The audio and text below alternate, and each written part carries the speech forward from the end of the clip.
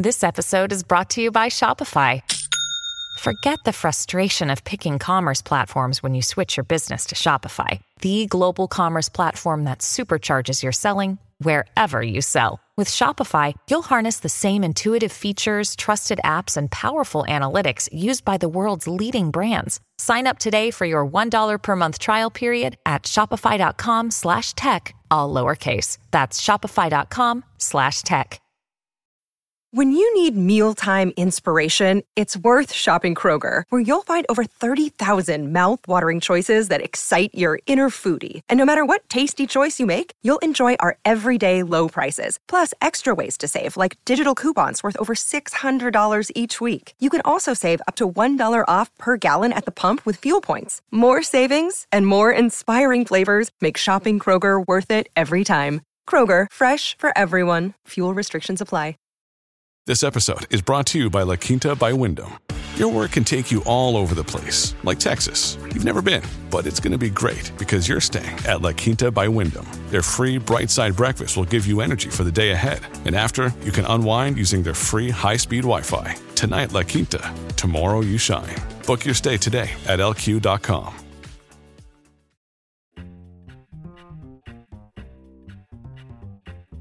Welcome to the New York Institute for the Humanities podcast.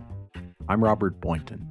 In April 2006, the Institute held a two-day symposium about copyright and intellectual property, titled Comedies of Fair Use. The event began with a keynote address by Lawrence Lessig, who currently teaches at Harvard Law School. Lessig is the author of 12 books, and his work has had an enormous impact on discussions of intellectual property and, more recently, the challenge institutional corruption presents to democracy. This is a particularly interesting time, I think, to be discussing intellectual property issues. As Yochai Benkler, in his extraordinary new book, The Wealth of Networks, writes, at the beginning of the 21st century, we find ourselves in the midst of a battle over the institutional ecology of the digital environment.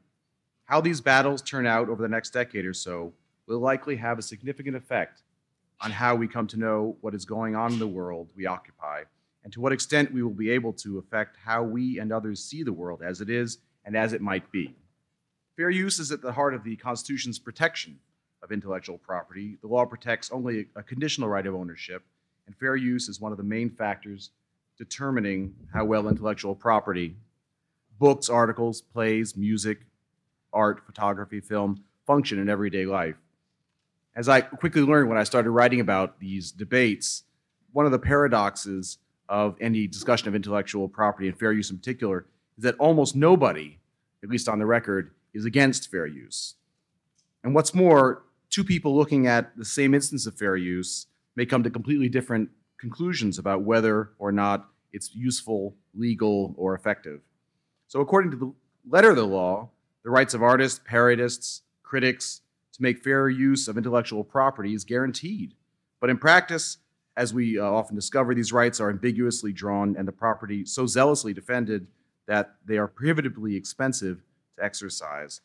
Can an artist who spends a fortune on legal fees successfully defending his legitimate fair use of a copyrighted image really be said to have won his case? Is fair use in America no more than, quote, the right to hire a lawyer to defend your right to create, as our keynote speaker, Lawrence Lessig, has argued? Or is it a flawed but salvageable concept whose effectiveness requires simply that we vigorously and confidently employ it in everyday life, as Kembry McLeod, another of our panelists, recommends in his book, Freedom of Expression, what I call the use it or lose it doctrine.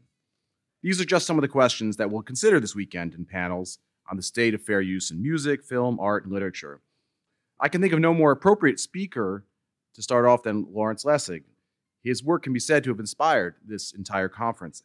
He's professor of law at Stanford and founder of the school's Center for Internet and Society.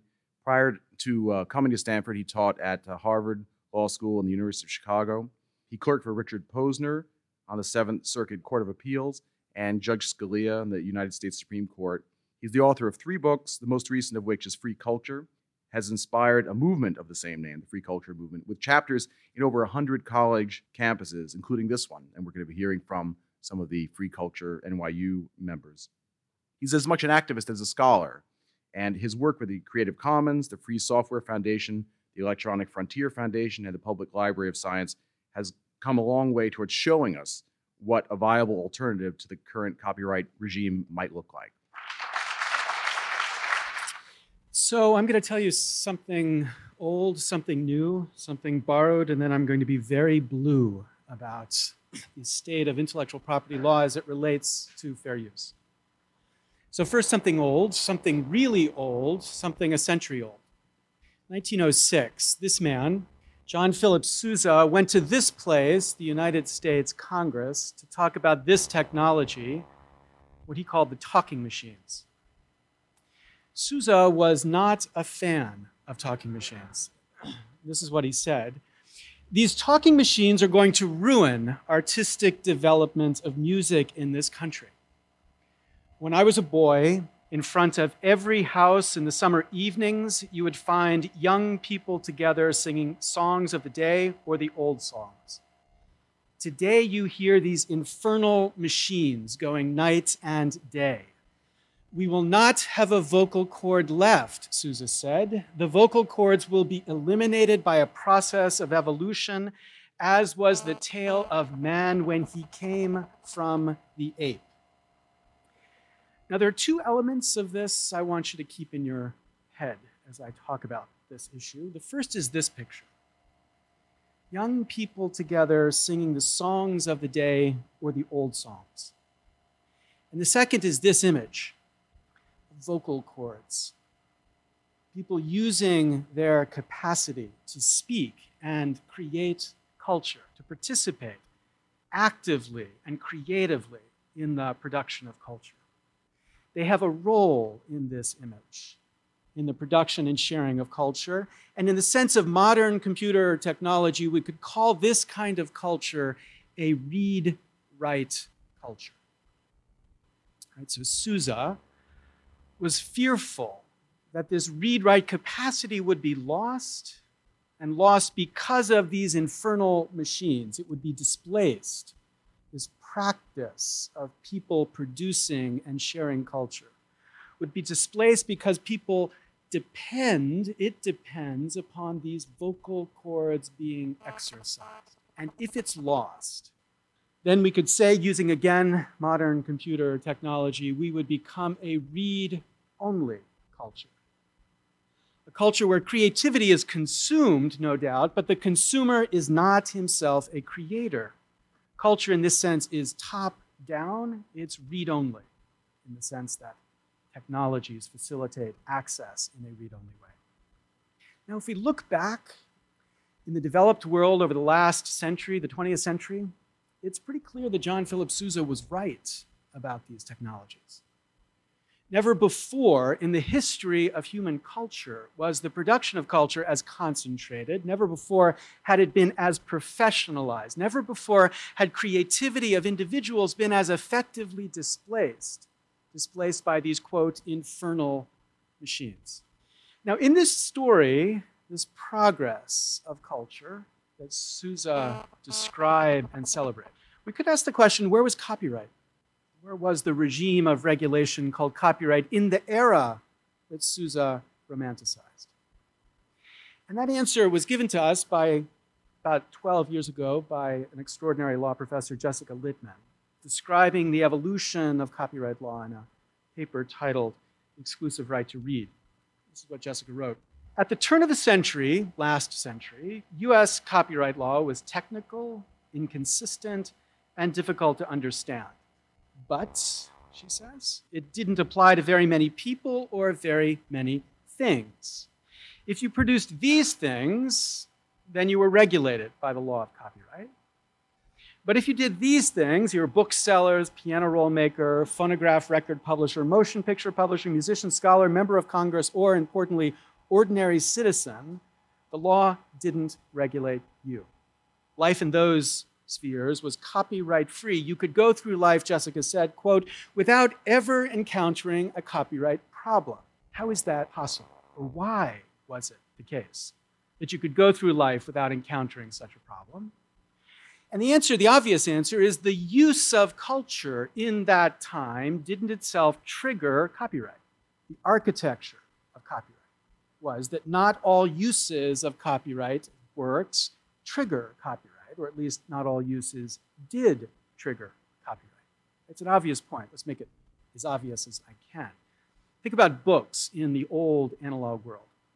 If these are all the possible uses of a book, an important set of these uses are technically unregulated by the law, free uses. So if you read a book, that's not a fair use of the book, it's a free use of the book, because reading a book produces no copy. If you give someone a book, that's not a fair use of the book, it's a free use of the book. Giving someone a book produces no copy.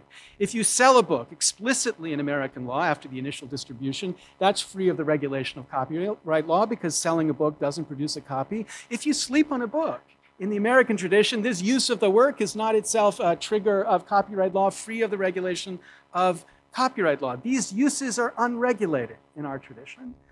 Then at the core of the possible uses of this creative work are a set of uses that are properly regulated by the law, regulated to give an incentive to the author to produce great new work. So you want to publish the book, you need permission of the copyright owner, and so should you have to get permission because that type of incentives is necessary, in many cases at least, to produce the incentives to produce great new works. And then in the American tradition, there's a thin sliver of exceptions, which we call fair uses. Uses which otherwise would have been regulated by the law, but which the law says ought to remain free because it's important to cultural development that they be free. So you can take my most recent book, Free Culture, you can quote it in an absolutely idiotic review, and I guarantee that's possible. I've got many examples I can show you.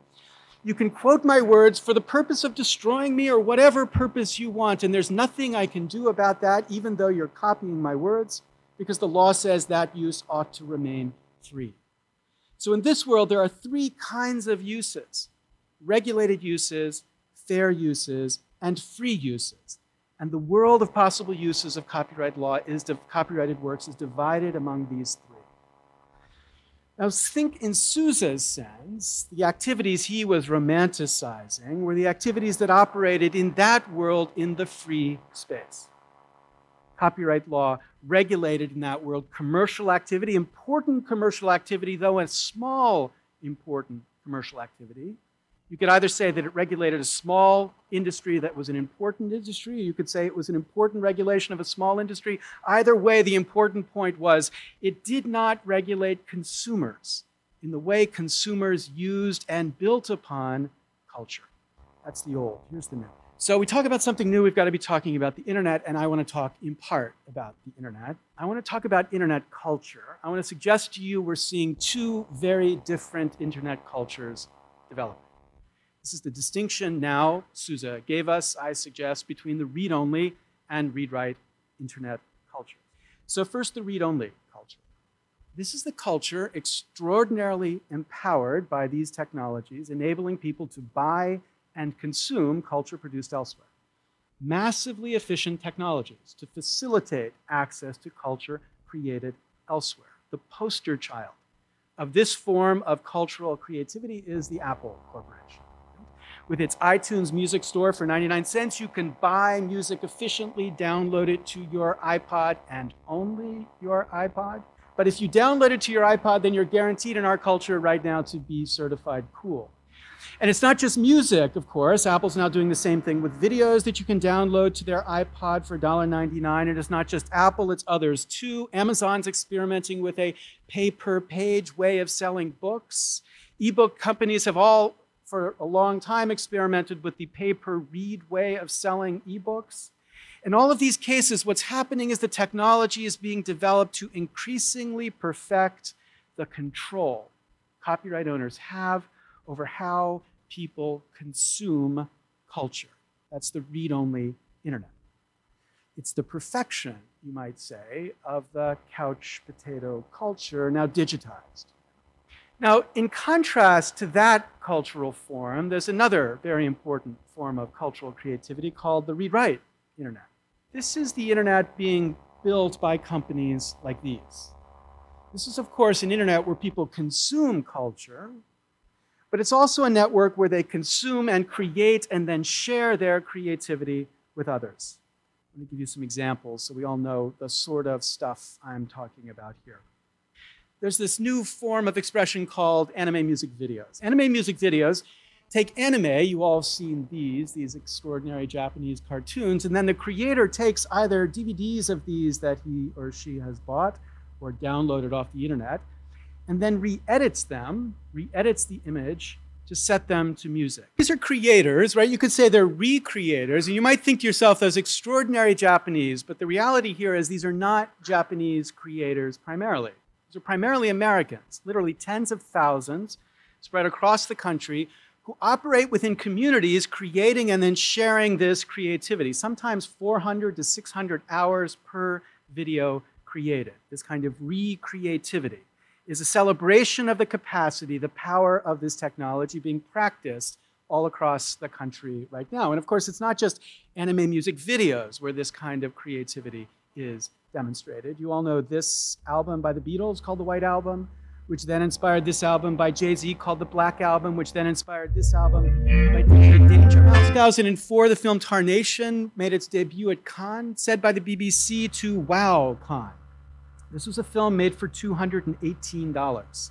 The kid took video that he had shot through his whole life, and using an iMac given to him by a friend, he remixed it of quality to wow Cannes and win the 2004 Los Angeles International Film Festival. And maybe perhaps most important has been the expression of this form of creativity in the context of politics. Let me answer your question. I just know how this world works. I see on the TV screens how hard it is. We're making progress. It is hard work. You know, it's hard work. It's hard work. A lot of really good people working hard. They can do the hard work. That's what distinguishes us from the enemy. And it's hard work, but it's necessary work, and that's essential. But again, I want to tell the American people, it's hard work. It is hard work. It's hard work. There was no doubt in my mind that it's necessary work. I understand how hard it is. That's my job. No doubt about it. It's tough. It's hard work, which I really want to do, but I would hope I'd never have to. Nothing wrong with that. But again, I repeat to my fellow citizens, we're making progress. We're making progress there. I reject this notion. It's ludicrous. It is hard work. It's hard work. That's the plan for victory, and that is the best way. What I said was, it's hard work, and made that very clear. This is read-write culture in a digital age, right? It's an expression, a continuation of what Sousa spoke of, digitized. And it is an increasingly important way in which many people communicate and think, especially our kids. Indeed, it is a literacy now for our kids. It is an expression of a form of writing, but writing with different technology. Pew did a study estimating 57% of teenagers had created and shared content on the internet. 57%. That's not peer-to-peer downloaders, that's about 99%, but people creating content themselves and sharing it on the internet. This is increasingly how they speak and think, and it's extraordinary in the democratic capacity it gives. For nothing I've described here couldn't have been done by a television station for the last 50 years. The difference here is that anyone with a $1,500 computer can begin to take sounds and images from the culture around us and remix them in a way that speaks and critiques differently. Now, some people look at this and they say, wow, this is magically new. But is there anything really new in this? My view is that there's, in fact, nothing important that's new. And I'm going to invoke the authority for the evening. Siva wrote this about this question. In one sense, such widespread democratic cultural production, peer-to-peer production, one might say, seems less than revolutionary. It merely echoes how cultural texts have flowed through and been revised by discursive communities everywhere for centuries. The point is, it's the same kind of speech that people engaged in before they had the technology to make it expressed. It's just different technology, facilitating this kind of speech in an expression that can be shared with many more. It is differently empowered speech, changing the freedom to speak by changing the power to speak, spreading it differently, continuing and extending Sousa's romanticized vision of how cultural production could happen. Now think about the difference between this read-only and read-write culture from the perspective of copyright law. What's copyright law's view on these two forms of expression? First, the read-only internet. Copyright law fundamentally supports the read-only internet. copyright law supports the legal claims of the read-only internet. It supports the legal claims for perfect control over how culture gets spread. Importantly, it hasn't always exercised that kind of control. In the old world, the analog world, copyrights regulation was actually quite limited and incomplete. Remember this picture of the balance between regulated, unregulated, and fair uses of works. In that world, it wasn't the case that copyright owners had the legal power. They couldn't legally control the uses of creative work because the law just didn't give them that right. These important uses were free. But in the digital world, this balance has been radically changed. In part, it's the change of the law, though I don't think that's the important part. It's not just the law that's changed. In the digital world, the real change is the consequence of the change in technology. This is the difference between the analog and digital world. If copyright at its core regulates something called copies, then the one thing we know about a digital world is that every single use of creative work in a digital world produces a copy. Every use triggers copyright law. Thus, every use triggers a presumption of permission. We go from this balanced view to this view merely because the technology through which we get access to culture has changed. There's a presumption of regulation now that extends broadly to everything automatically after the change of the law in 1976. And this law is now supplemented by technologies that add another dollop of control on top of the control expressed in the law, technologies called digital rights management technologies, designed again to increasingly perfect the control of how culture gets consumed. That's the read-only culture and its relationship to the law. What about the read-write culture and its relationship to the law? Well, here, copyright law simply conflicts with the read-write culture. This read-write culture, where every use is a copy, produces this presumptive regulation of everything here, and in the read-write culture, this presumptive regulation means it's presumptively illegal. The existing rules in this world require permission, and this permission is just not coming. So AMV sites are increasingly getting notice and takedowns from the music record labels who don't like their free promotion of this underlying creative work. DJ Danger Mouse knew the Beatles never give permission to allow their work to be remixed in any form. This kid, after he wowed Khan for $218, then discovered it would cost over $400,000 to clear the rights to the music in the background of the video that he had shot when he was growing up. And this is my favorite example. You want to get a clue about how weird we lawyers can be. I don't care what you think about Tony Blair and President Bush. I don't care what you think about the war. I might have a sense of what you think, but I don't care about it. The one thing you can't say about that clip is what the lawyers said when they were asked for permission to synchronize that music with those images. The lawyer said, no, you may not have permission because, quote, it's not funny, end quote.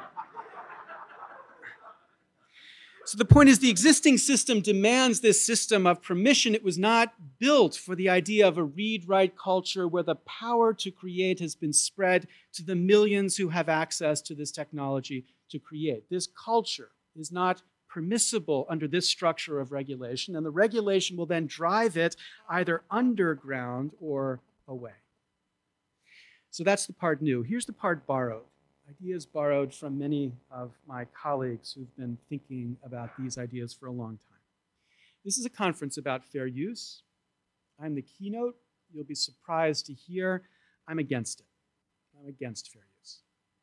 It's not that I think it's a bad thing. I think the world with fair use is better than the world without it. But what I'm against is the way fair use shifts the focus of the debate from important questions that we ought to be thinking about as we recognize the way digital technologies has changed the way culture gets regulated. For example, it shifts attention away from this important category of free use of creative work. Right? In the past, this was the picture, regulated fair and free uses. But in a world where every use is a copy, these free uses become presumptively regulated uses. And when we talk about fair use, we don't spend enough time talking about why the hell should I have to justify any freedom to use this at all? Now, in this world, it's a very bad thing that the debate focuses itself purely on these legal questions. And it's a very bad thing that the law regulates as broadly and presumptively as it does. Again, Jessica Littman updating the story she told about the beginning of the century. 90 years later, the United States copyright law is even more technical, inconsistent, and difficult to understand. More importantly, it touches everyone and everything. Most of us can no longer spend even an hour without colliding with copyright law.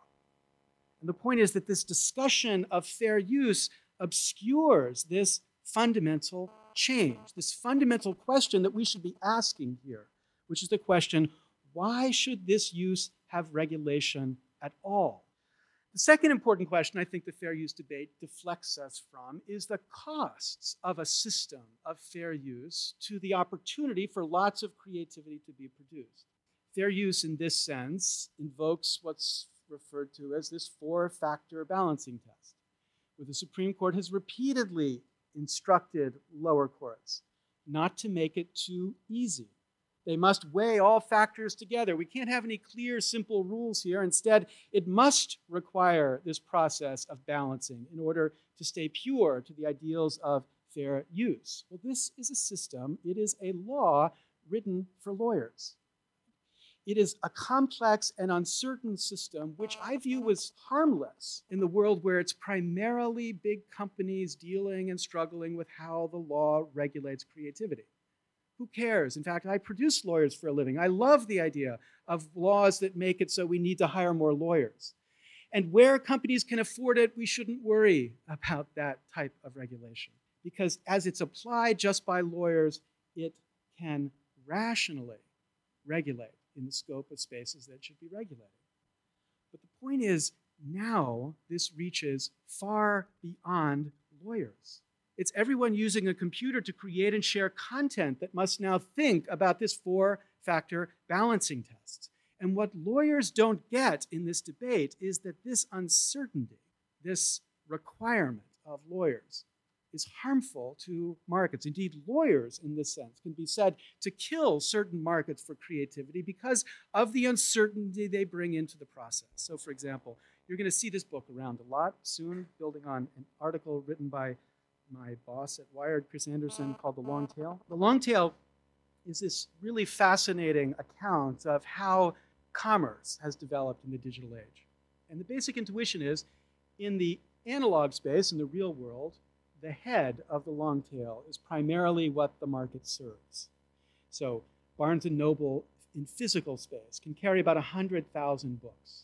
And those 100,000 books is all it can afford to carry, because if it carried more, the cost of carrying the book would be greater than the value of carrying those books. But in the internet space, the sales extend far down the tail. So in the internet space, Amazon can sell not only what Barnes & Noble can keep in physical space, but also everything else they can keep in their warehouses. Now the question to ask about that tail is, what's the size of the tail? How valuable is it to the market? And as Anderson reports, looking at some long-tail industries, for example, Netflix earns 21% of its revenue from the sort of things that would never be carried by a physical world company. Amazon earns 25% of its revenues from the sort of books that could never be carried from in a physical space company.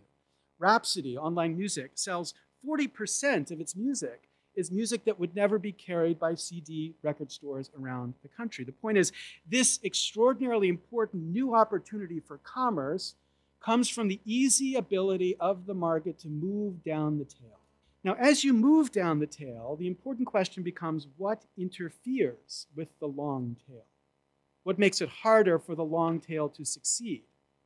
And in an extremely important part of this book, Chris talks about the way rights can interfere with the long tail. This is a passage from his book. Fewer than a dozen of the 6,000 films submitted to the Sundance Film Festival each year are picked up for distribution, but most of the rest cannot be legally shown outside of a festival because their music rights have not been cleared. Likewise, for TV programming in the network's archives, it's too expensive to clear the DVD or streaming distribution rights to the music. This is one aspect of the cost of rights, and the point is, a system that imposes these rights in this contest necessarily destroys part of the market for this long-tail distribution. If you create uncertainty about rights here, you can kill or drive out all sorts of creativity, in particular in the one part of the market unique to the net, namely the long tail. This too is something that fair use talk obscures. It ignores the way the system of regulation can systematically drive out of the marketplace extremely valuable parts of the market. And finally, this talk of fair use is systematically blind to the strategic games that are played in the context where use rights need to be sought to use important aspects of culture. This is Judge Posner, typically a sweet man. He wrote a very nasty review of something my friend Jeff Rosen once wrote, where Jeff Rosen was repeating a story that I had told about a filmmaker who was blocked from using 3 seconds of a Simpsons cartoon appearing in a television screen in the background to a shot he was making. And this filmmaker was told by Fox it would cost $10,000 to clear those 3 seconds, and the documentary filmmaker couldn't afford it, so he had to cut the scene from the film. Rosen told that story, and Posner wrote a scathing review of his account saying that's ridiculous, that's obviously fair use. And the idea that to suggest that it wouldn't be fair use is just not to understand the way the law actually functions. So I wrote Dick Posner a letter and I said, Dick, you spend a lot of time criticizing people for being insufficiently empirical. So I suggest you go out and look at the way practice actually is in the fair use market. And to his credit, he did. And he published an article last year with Bill Powtry called Fair Use and Statutory Reform in the Wake of Eldred, and it's filled with the discovery he made of the systematic overclaiming that's made in the context of fair use rights debates in the context of the market. So for example, he says, the Copyright Society of the USA advises on its websites that copying even of just a few seconds of a movie is illegal. Says Posner, quote, that is not the law. Or, recently, the New York Review of Book published a newly discovered notebook entry by Virginia Woolf, and a note at the end of the article states, quote, copyright 2003 by the estate of Virginia Woolf. No part of this text may be reproduced without the express prior consent of Hesperus Press.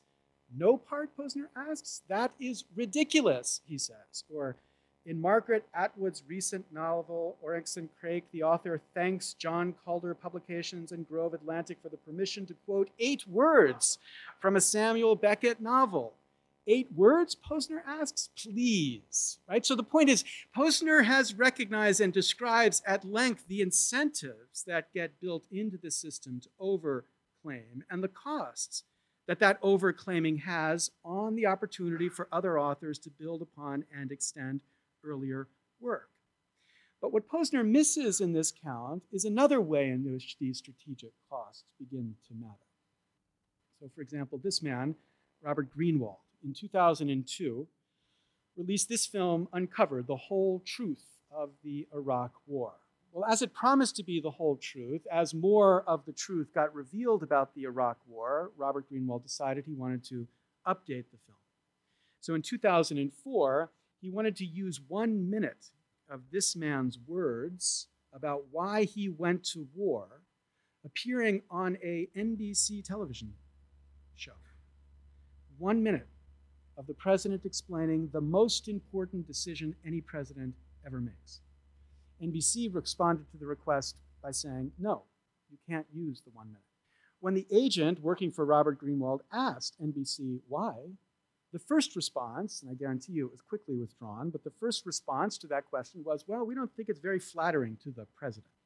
Or again, I've been involved in a number of movies recently that have attempted to get the 2000 election coverage. Remember the election coverage where network said, it's Al Gore, then they shifted to it's President Bush. Every one of these films has been denied permission to use these clips from these programs. And the most recent of these denials was given to a film where the woman who is the director for this film is a very close friend to the agent who actually did the denial and said, why is it that we can't get access to this? And what she said was, you have to understand, if we give you permission, independent of whether you use it, if we give you permission, we will be, quote, cut off in Washington from access in the way in which we get to report on the news. Now, the point is the fuzziness of the line, the inherent feature the Supreme Court insists upon, helps the strategic value of this threat. It provides a certain kind of leverage. And again, my view is when we defend this freedom in the name of fair use, we begin to miss this cost too. So what's to be done? Well, here's where I get really blue, as if I've not been blue enough. I have no idea what we can do about this problem right now. The system as it functions against the background of these technologies, the system, by which I mean not the idea of copyright. I think copyright is essential in a digital age. The system of fair use as it functions against this background of technology is, in my view, simply ridiculous. It's a ridiculous system for regulating this kind of speech. But the problem we have is that we live in a culture where to question the way intellectual property law functions is to be referred to, as I've been called a number of times 2 years ago by Mr. Gates, as a, quote, communist. There's a kind of IP McCarthyism that governs this debate. So the very idea that you suggest ways to move the debate along, to facilitate both the necessary incentives copyright owners need and the creative space that creators need, is just off the table in most policy contexts in Washington. So long as we live inside this system where our only grounds to argue for freedom is this insanity of fair use, we need to fight for it. So important works, for example, by these people in producing the best practices in fair use guide for documentary filmmakers is extraordinarily important in advancing the debate about what practices are necessary to assure the freedom filmmakers have. At Stanford, we have a project called the Fair Use Project that systematically takes cases of overclaiming and files reverse lawsuits against the overclaimer, demanding that they justify their restriction of speech in the name of fair use. And we've begun developing the idea of something like a free speech insurance co-op. One of the most important restrictions on filmmakers being able to use material in their films is that they need errors and omissions insurance if they're going to distribute their films. The E&O insurers want to have nothing to do with films that claim fair use as a ground for the use of clips in their films. It's just too dangerous. So we're exploring the idea of insurance contracts that exempt what we think of as free speech components from the liability the insurance company creates, and then creating a parallel insurance project which would insure for those claims and then draw upon the extraordinary range of legal resources that are out there that want to defend free speech rights in this context, to both cover fair use and also libel claims as they relate to people's documentary filmmakers' desire to put this speech out there. But in my view, what we really need is somehow to escape the insanity of this particular way of regulating access to speech. Copyright law, of course, is necessary and important. It provides necessary commercial incentives to an extraordinarily important set of cultural creativity. But it shouldn't extend beyond what's necessary. Indeed, it's harmful when it extends beyond what's necessary, as any speech regulation is. And what we need here is not just the regulation-free zone that, in theory, fair use gives us. What we need here is a lawyer-free zone, which in practice gives creators a clear line so that they know what their freedoms are without requiring the heavy, expensive burden of the law. We need to carve back, in my view, the scope of this speech regulation to just that which is necessary, leaving the rest of this speech free. And what happens if we don't? Well, I'm sure in the full range of issues, there are many things that I and my friend Jack Valenti agree on. But the one thing we really do agree on is the cost of this current war around issues related to copyright. The cost of this current war, as Jack puts it, is the production of a generation of criminals. He gives speeches all over the country about the morality expressed in the practices kids engage in as they use speech contrary to the law.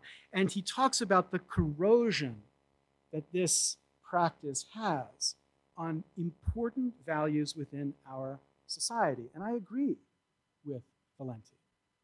I agree that we're producing a generation of kids which, even more than mine and even more than the ones before, look to the law and think of the law as just an ass, who ignore the law whenever they can, avoid the law whenever they can, disengage from the idea that the law matters, ought to be respected, because, of course, any sensible person can see the law is a fool. Now, there is great harm that is produced by this attitude, great harm to the rule of law itself in a democracy. That harm is much more significant than the profits from any particular industry involved in this, quote, war. And in my view, we need the change in the law to render these practices no longer illegal, a change to make this creative, productive, critical speech legal again.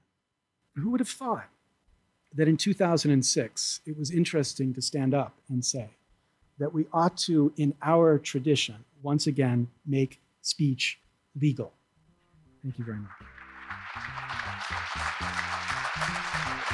This podcast was brought to you by the New York Institute for the Humanities and the Arthur L. Carter Journalism Institute. You can find us on Stitcher, iTunes, and anywhere else you get your podcasts. For more information, visit us at nyihumanities.org.